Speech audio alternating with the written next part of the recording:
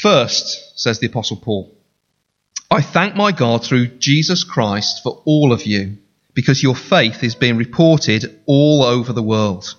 God, whom I serve with my whole heart in preaching the gospel of his Son, is my witness how constantly I remember you in my prayers at all times, and I pray that now, at last, by God's will, the way may be open for me to come to you. I long to see you so that I may impart to you some spiritual gift to make you strong. That is, that you and I may be mutually encouraged by each other's faith. I do not want you to be unaware, brothers, that I have planned many times to come to you, but have been prevented from doing so until now, in order that I might have a harvest among you, just as I have had among the other Gentiles. I am bound both to Greeks and non-Greeks, both to the wise and the foolish. That is why I am so eager to preach the gospel also to you who are at Rome. I am not ashamed of the gospel, because it is the power of God for the salvation of everyone who believes, first for the Jew, then for the Gentile. For in the gospel, a righteousness of God is revealed, a righteousness that is by faith from first to last, just as it is written, the righteous will live by faith. Please remain standing and we'll just pray before we sit. Our Heavenly Father, we pray that would indeed be the cry of our hearts together this morning. Speak, O Lord. We thank you again for the awesome privilege we have of having before us the words of the living God. And as we come to a part of the Bible, which is so condensed in its beauty and its wonder, as we get to hear of what must be the most incredible and wonderful thing in all the world, the righteousness of God that is revealed in the gospel.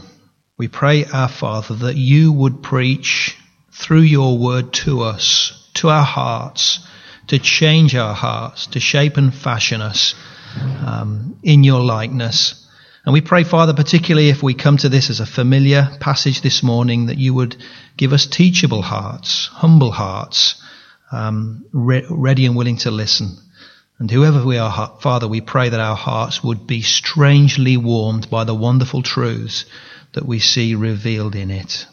Come and help us, Father, we pray. Thank you for your wonderful living word. In Jesus' name, amen. Amen. Thank you. Please take a seat and please open your Bibles again to Romans chapter 1, page 793. My name's Anthony. I'm one of the other pastors of the church here. And we're going to be looking at those verses again this morning, verses 8 through to 17 on page 793. I wanted to begin by telling you about an unnerving experience I had during the week. I was out jogging round the estate, as is my custom, early in the morning, and I had some headphones in. The volume was on fairly quiet, and I was coming around the back of, you know the road around the back of the Premier Inn. And as it swings round towards the main Hale Road.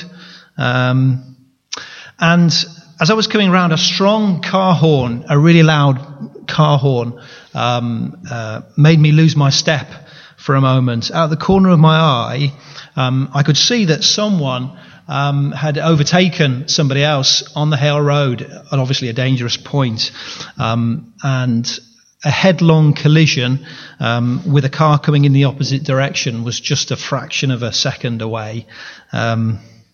Thankfully, it was a near miss. So often they are, aren't they? But my heart was pumping. Perhaps yours is now as you listen to the story. And my mind was racing, picturing the scene of the collision had there been one. Imagining, the bang that would have come inevitably. And after that, the silence, which would have seemed so silent and unnerving. Imagining in my mind the crumpled metal. Because I've seen pictures of this before. We'd driven on the motorway and seen this sort of thing. You probably have too. Picturing the broken glass, picturing the casualties. That picture of the horror of a head-on crash scene. And I also imagine for a second, I remember thinking the regret, how things might have been so different if something different had happened just a few seconds before. People would have been filled and overwhelmed with a sense of regret. Yeah. Now, I'm all sorts of things today, a pastor, a father, a husband, but I'm a believer in Christ, the Lord Jesus Christ. And spiritually speaking, that means I can say, thinking about that illustration, I've been saved from a head-on collision with God's King. And we've been hearing all about God's King at the beginning of the service this morning, haven't we? We've sung about the fact that he's King. Even in the children's story, we've heard about that. Jesus rules and reigns. Jesus is the King that God has crowned. And we saw that last week in the first 7 sentences of the book of Romans. It's Paul's letter to the Romans that we're looking at here. Jesus has always been God's King, but the resurrection was his coronation. That was the point at which he was crowned, seen to be, as it were, God's King in power. And Paul, who wrote this letter, has been commissioned by God with the only message by which collision with King Jesus can be avoided. And so Paul has made it his goal in life, and if you've got this chapter open, you just lift your eyes up from where we're starting today, verse 8. If you lift your eyes up to verse 6, you'll see that Paul has made it his ambition in life, because that is true, to call people to the obedience that comes from faith. Faith. So it's no surprise, as we turn to the first sentence today, sentence number 8, to hear Paul saying to the Christians that he's writing to, first, I thank my God through Jesus Christ for all of you, because your faith is being reported all over the world. Paul's saying to the Christians in Rome, the faith that you have come to have, I thank God for. Because now, by this faith, God's King has become your King. The King who fights for you and not against you. Because genuine faith, bowing the knee to King Jesus, God's King, is what matters more than anything else in the whole world. And Christian, here this morning, that means there is no better gift that you've ever had or could ever have than the gift of faith that God has given to you. No better gift at all. When I was about 12, I really wanted a proper camera. One of these ones with lenses that you take off and fit on and stuff. And I really wanted this gift. I'd got a cardboard box and I'd spruced it up and I'd got some foam and cut some shapes out of it so that this camera would, in my imagination, would fit beautifully in it. It would be great. I was so wanted this camera. I didn't get it. Sad. Not much sadness out there for that. I didn't get this camera that Christmas. In fact, I didn't get it the year after either. But I really wanted to have that gift. Let me say this morning again, there is no better gift that you could ever want or that you could ever have than the gift of faith that Paul gives thanks to his God for these believers in Rome.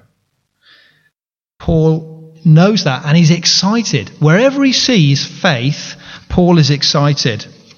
The week before last, I was away with Dean. We went to a conference, where I was helping out a conference for young church trainees called Formation. And I got chatting during that conference to a young lady, and I asked her how she became a Christian. She told me a story, and it was centered around how God had used a poster, maybe a bit like the posters that we are putting up now, outside a church. He'd used a poster, and also a friend, a Christian friend that this lady had, whose life was obviously very different from other people that she knew, whose life had been transformed by her faith. How God had used those two things as part of her story, about how she became a Christian herself. What was really interesting and encouraging about her story for me also was that she talks about becoming a Christian and then describing her life after as really, from anybody looking in, would say there was nothing at all about following Jesus, about her life. And yet she knew that at that point she'd become a Christian, which is tremendously encouraging. And I listened to her story, and I was spellbound. You know, the jaw dropped. I just loved listening to her tell her story of how she'd come to have this faith that Paul is excited about here. It wasn't a Damascus road like Paul's conversion, but as she spoke, it was plain that God's call was transforming her life at the very deepest level. And there were some steps forward and there were some steps back. But here was somebody who'd had that gift of faith. And it was brilliant. It was great. Do you enjoy hearing other people tell you their story? Don't the tears well up in your eyes sometimes when you hear people's stories and the lump come in the throat? Not because it's too long and you're getting bored, but you just love to hear the people's stories. Why do we feel so emotional about that? Maybe it's because we're caused to think about the head-on collision that this person that I'm speaking to in front of me has been saved from, and we rejoice in that. To know that they're secure forever. It makes me excited for them, to contemplate how loved they are by their Father God. That overwhelms me, and I feel the tears welling up. To imagine how the Lord will not waste their testimony, but will use it in the reaching out of others. And so I feel excited, and the tears of excitement they are. I bet sometimes you feel a little bit like that. Everyone's story is different, of course. But one thing is common in all of them, and that is faith. I thank my God, Paul says, because of your faith. And Paul is encouraged by Christian faith in others. And I can see as I talk to you that you are too. A lot of you are encouraged by the stories of Christian faith that you see in others. But there's more still, okay, that's important to Paul. He's excited by that, but there's more still that's important to him. He wants to visit Rome. Did you notice that? He wants to visit Rome. So look down with me, if you would, to sentence number 9. Let's read on in sentence 9. Paul says, God, whom I serve in my spirit in preaching the gospel of his Son, is my witness, how constantly I remember you in my prayers at all times, and I pray that now, at last, by God's will, the way may be opened for me to come to you. So he says, now at last, a way may be opened for me to come to you in Rome. He really wants to go to Rome. Let me pause for a minute. Is there a place where you really want to go? Some of you are nodding. Where do you really want to go? Where would you really love to go? I struggled with this because I'm more of a homing person than a moving around kind of person. But I know some people really, they've got it in their heart. I really want to go here. Go on, call it out. This is just a little break. This is like a little intermission, a little pause for your brain. St. Lucia, yeah? Well, we can imagine why you might like St. Lucia, so that's a good one. Yeah, thank you for that. Brilliant. Where of yours wanted to go? What was it for you, Joe? Easter Island. Okay, to see the things, the giant heads. Yeah, okay. So you like sightseeing and that sort of thing. Yeah, cool. We've got places we really want to go. Red Hot Buffet. Red Hot Buffet, but better than that. Japan. Yeah. Is that something that's always been on your heart, or something recent, or fairly recent? Yeah. A lot of us might have places we really like to go. I wonder what stops you from going. What stops you from going to a Red Hot, Steve?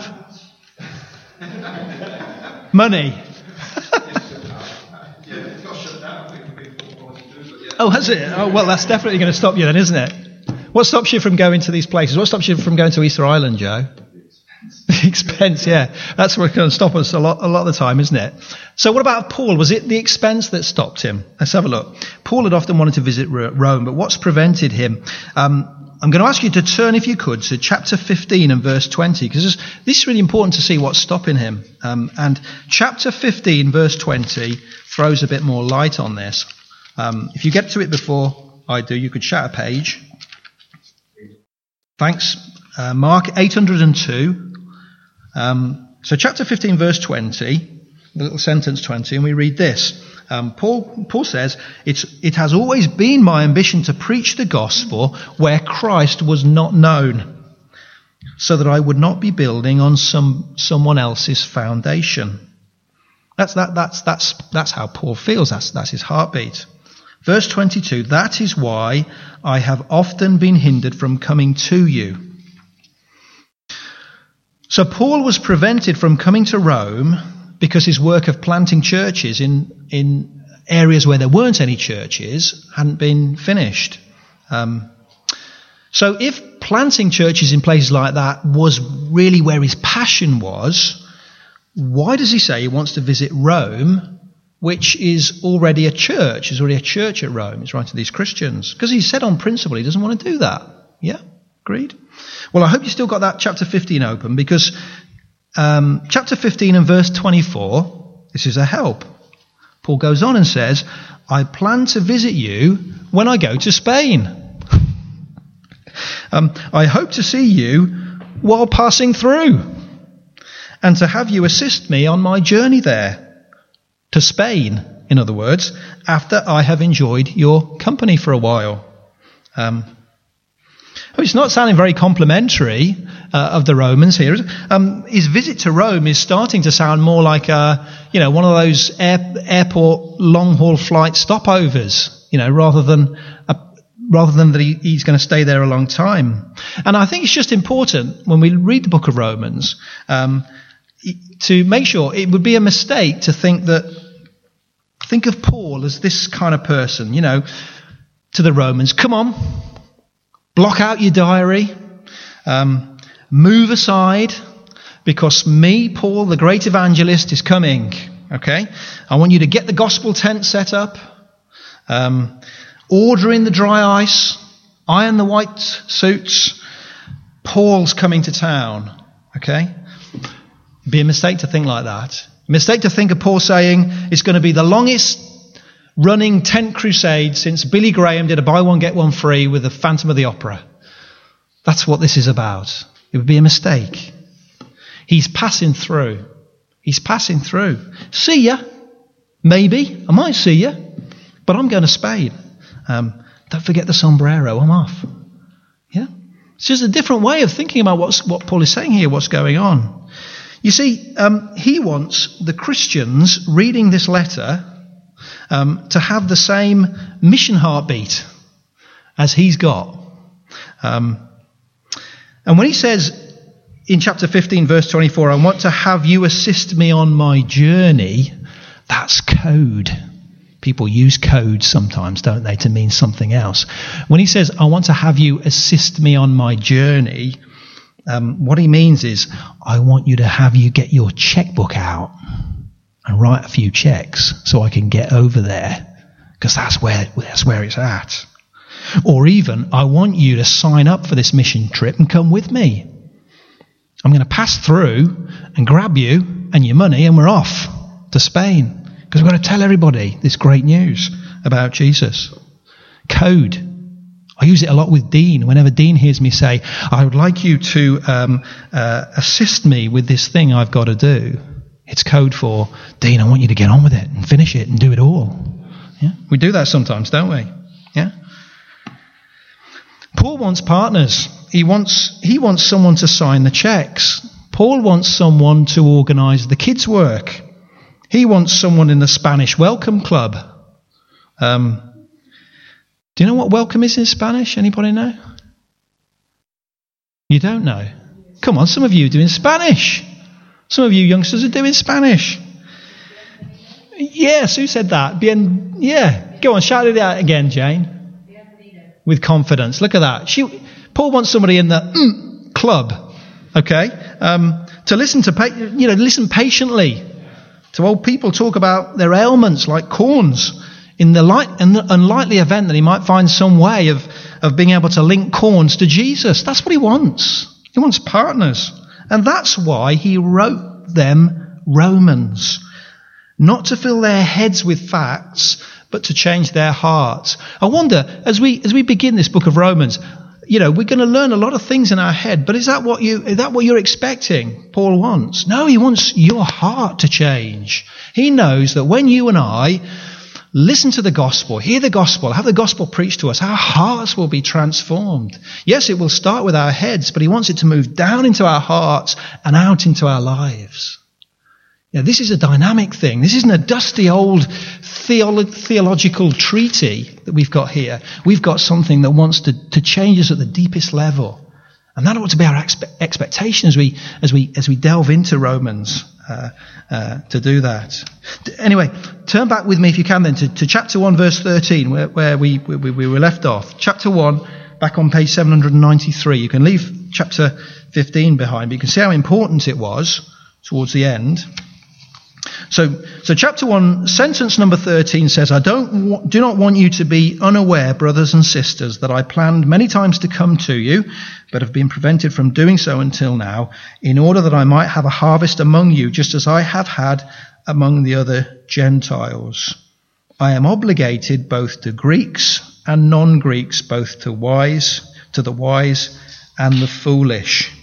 So now knowing what Paul's passion for Spain, we can understand what he's saying here a little bit more, I think. Rome was the capital city of the vast Roman Empire. The Roman Empire was, the empire. And Rome was the capital city of the Roman Empire. People in Rome thought of themselves a cut above everyone else. The word Paul uses for that in those sentences we've just looked at, 13 and so on, is Greek and wise. Sentence 14. The word he uses for that sort of being cut above is Greek and wise. They thought of people in places like Spain, where Paul really wants to be moving out to, and Northern Europe and so on, as non-Greek or foolish. And Paul says to the Romans here in these sentences, I'm as duty bound to tell the Jesus story to that lot who are generally called uncivilized and foolish as I am to those who would call themselves cultured and wise. And so he says, verse 15, that is why I'm so eager to preach the gospel also to you Christians who are in Rome. That's why I'm preaching the gospel to you Christians, he says. That's why I've written this letter to you in which the gospel is being preached. Because, says Paul, the gospel preached will cause your heart to beat with my heart, which is to get this great news, this great gospel good news out. Not so much preached so that you will know what to say to someone about the gospel. Not so much that, but preached so that your heart, my heart, will be overflowing with God and his grace and the wonder of this good news that is offered to all, salvation to all, that we won't be able to help telling other people about Jesus.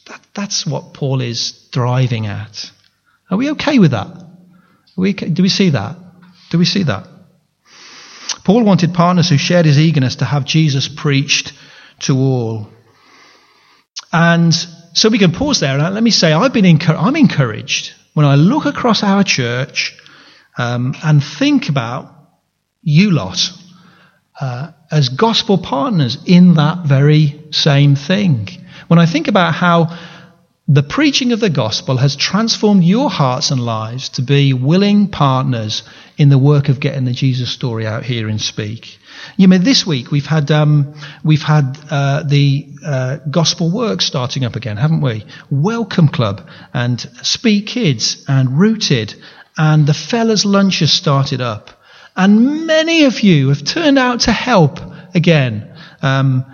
Partnering in these kinds of works with an eagerness to tell the Jesus story. And others of you have faithfully plodded along, a lot of you through the summer in mercy ministries and so on.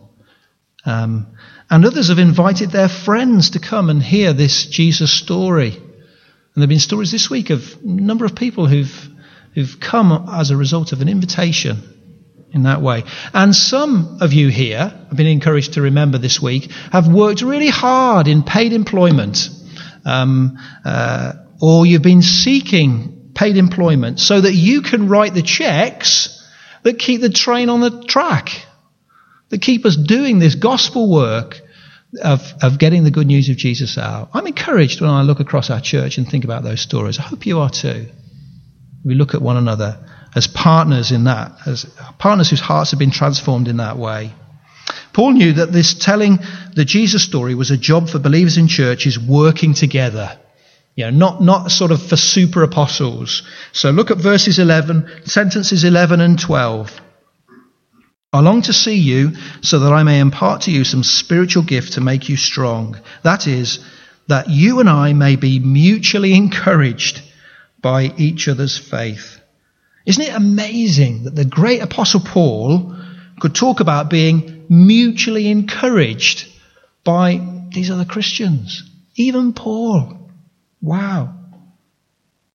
There were insights and experiences unique to Paul that he had to offer the Romans by his visit, getting them fired up and passionate about taking the good news out. But equally, there were stories about their own faith, and the grace gifts that God had given them of their own, and experiences of God's work in them, which would strengthen and encourage Paul. And that is exactly that, how church communities work, aren't there? And I want to make an appeal to you. This term, let's not be buttoned up, tight-lipped about talking about the experience of King Jesus in our lives, week in and week out. It's so important. And such an encouragement, as Paul says here. And even and especially when, because of struggles, he seems absent. Let's not be buttoned up and tight-lipped and disappear from fellowship with one another. Let's encourage one another in the struggles, in the things that are going well, but be encouragers of one another as we talk about the experiences of King Jesus in our lives. Can we do that this term? Can we be resolved to do that and not be buttoned up about it? That would be great, wouldn't it? Let's summarise where we've got to then, because we're on the brink of some fantastic verses in Romans. Number 1, summarise where we've got to.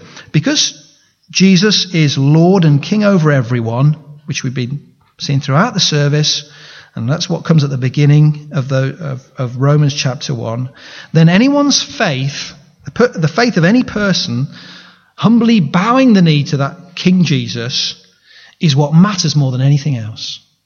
Do you see that this morning? That's more valuable. It's more important than anything else in the whole world, number 1. Secondly, telling that Jesus story is what believers in churches do together, working in harmony. We've seen that. Secondly. And then thirdly, therefore, hearing the gospel in church so that our heads hear it into our hearts and out into our lives is how that is going to happen. Hearing the gospel, you and I, hearing the gospel again, is how all of that is going to happen. That's what Paul's just said. So what would you expect to happen next? Just think, what would you expect him to say next? What would you expect to happen next? Yeah, he's going to say, have it. He's going to give them the gospel. He's going to tell them. He's going to get going. He goes, let me tell you something that starts that process. Something absolutely incredible. Something absolutely wonderful. Verses 16 and 17, think of them as the movie trailer.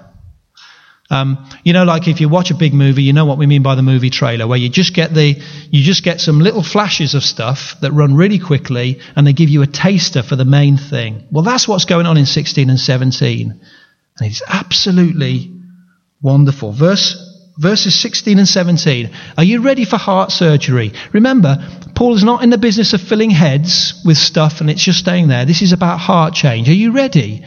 As we stand on the brink of verses 16 and 17. Because that's Paul's passion. That's why he's written this. Get ready for heart change. Verses 16 and 17. Verse 16. In fact, I think we've got these. We can put them up, can't we? We've just slowed it down a bit.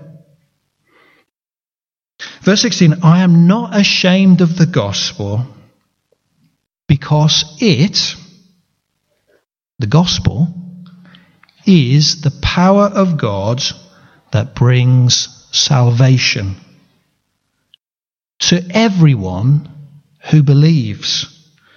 First to the Jew, then to the Gentile. The gospel. What we're calling in those leaflets the Jesus story, and on our posters. The Jesus story is the power of God that brings salvation. Now, take those words for a moment. The power of God. The power of God. Can you imagine for a moment what that must be like? The power of God. How powerful must that be to talk of something as the power of God? It must be inconceivably powerful, mustn't it? The power of God.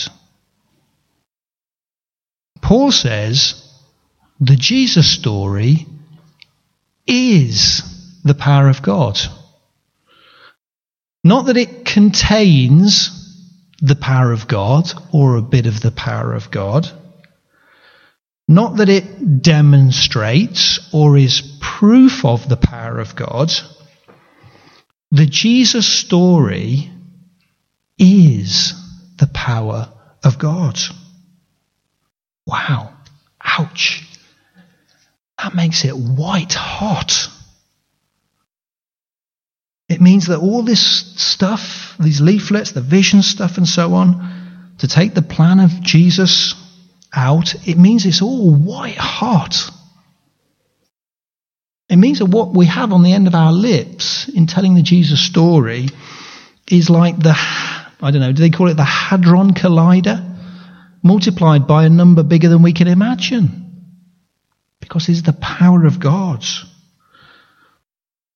The power of God for salvation. The Jesus story is not there to teach us nice morals. It's about salvation, which means being saved from the head-on collision.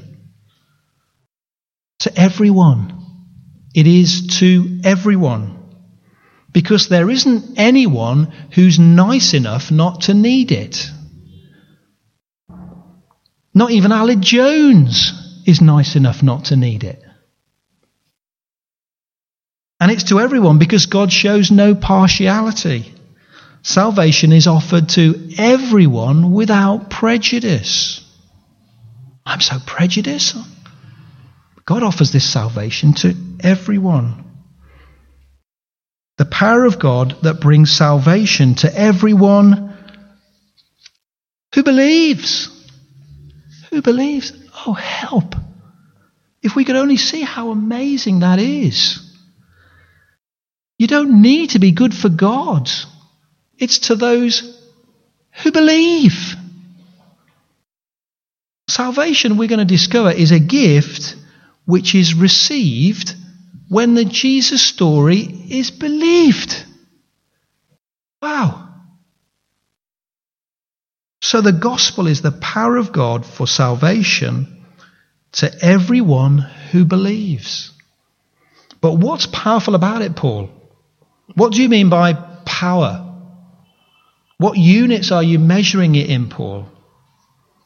You measure power in joules. Is that right? Watts around the home or whatever. Or there's the word horsepower, HP. Horsepower. The unit of measurement, Paul says, the unit of measurement here is the righteousness of God. For in the gospel, the righteousness of God is revealed. Not HP, not horsepower, but RG. Righteousness of God. The righteousness of God is God's unit of power. And it is inconceivably vast. Because it is the power to bring a person who is by nature, and this applies to me and it applies to you and to anybody from the Pope down, who by nature are disastrously at odds with God, who is himself righteous, fully pure and wonderful and glorious.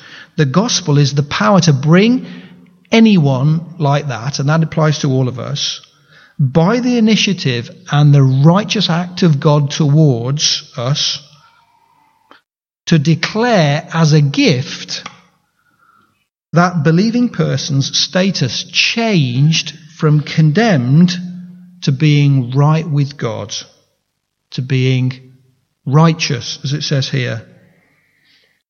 It is inconceivably vast. It is, if you like, the power to bring, it's the power that brings the dead to life.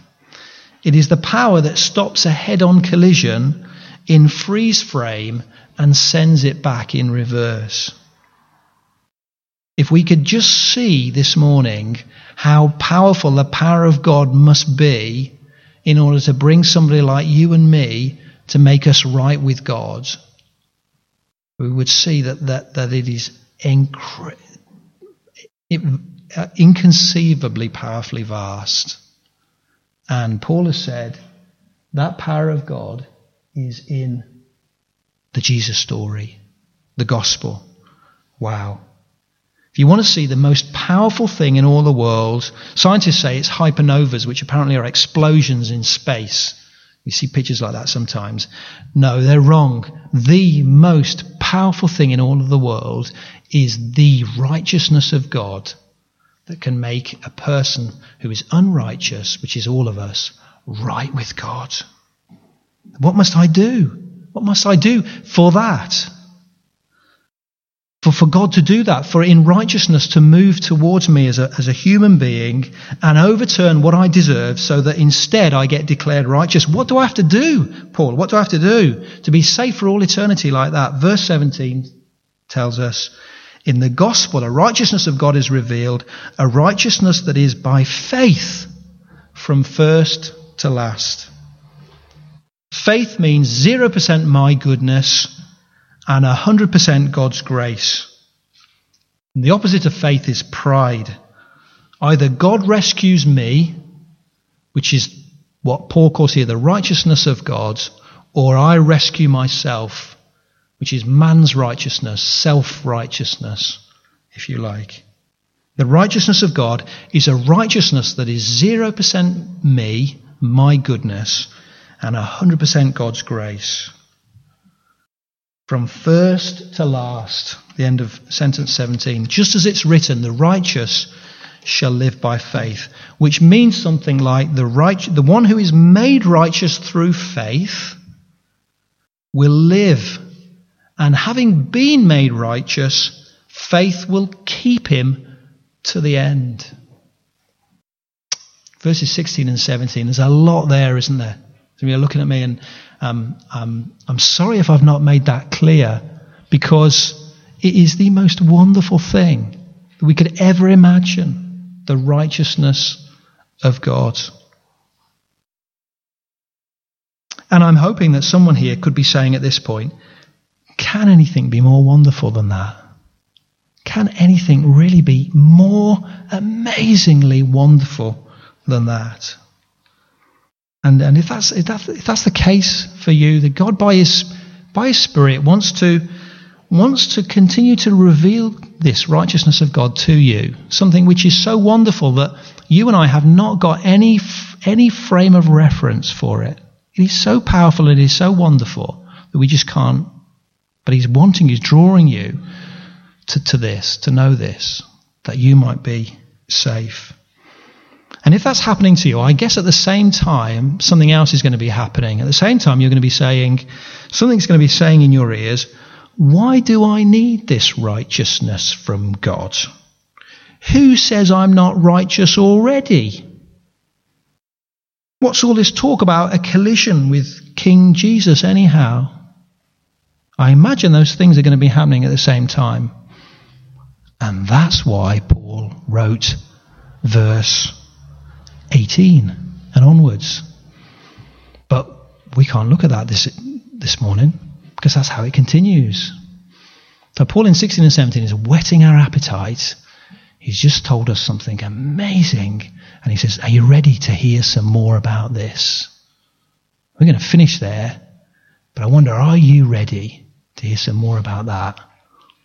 Righteousness of God in that way. Well, I think we're going to sing. I don't know what it is that we're going to sing. Be thou my vision. Okay.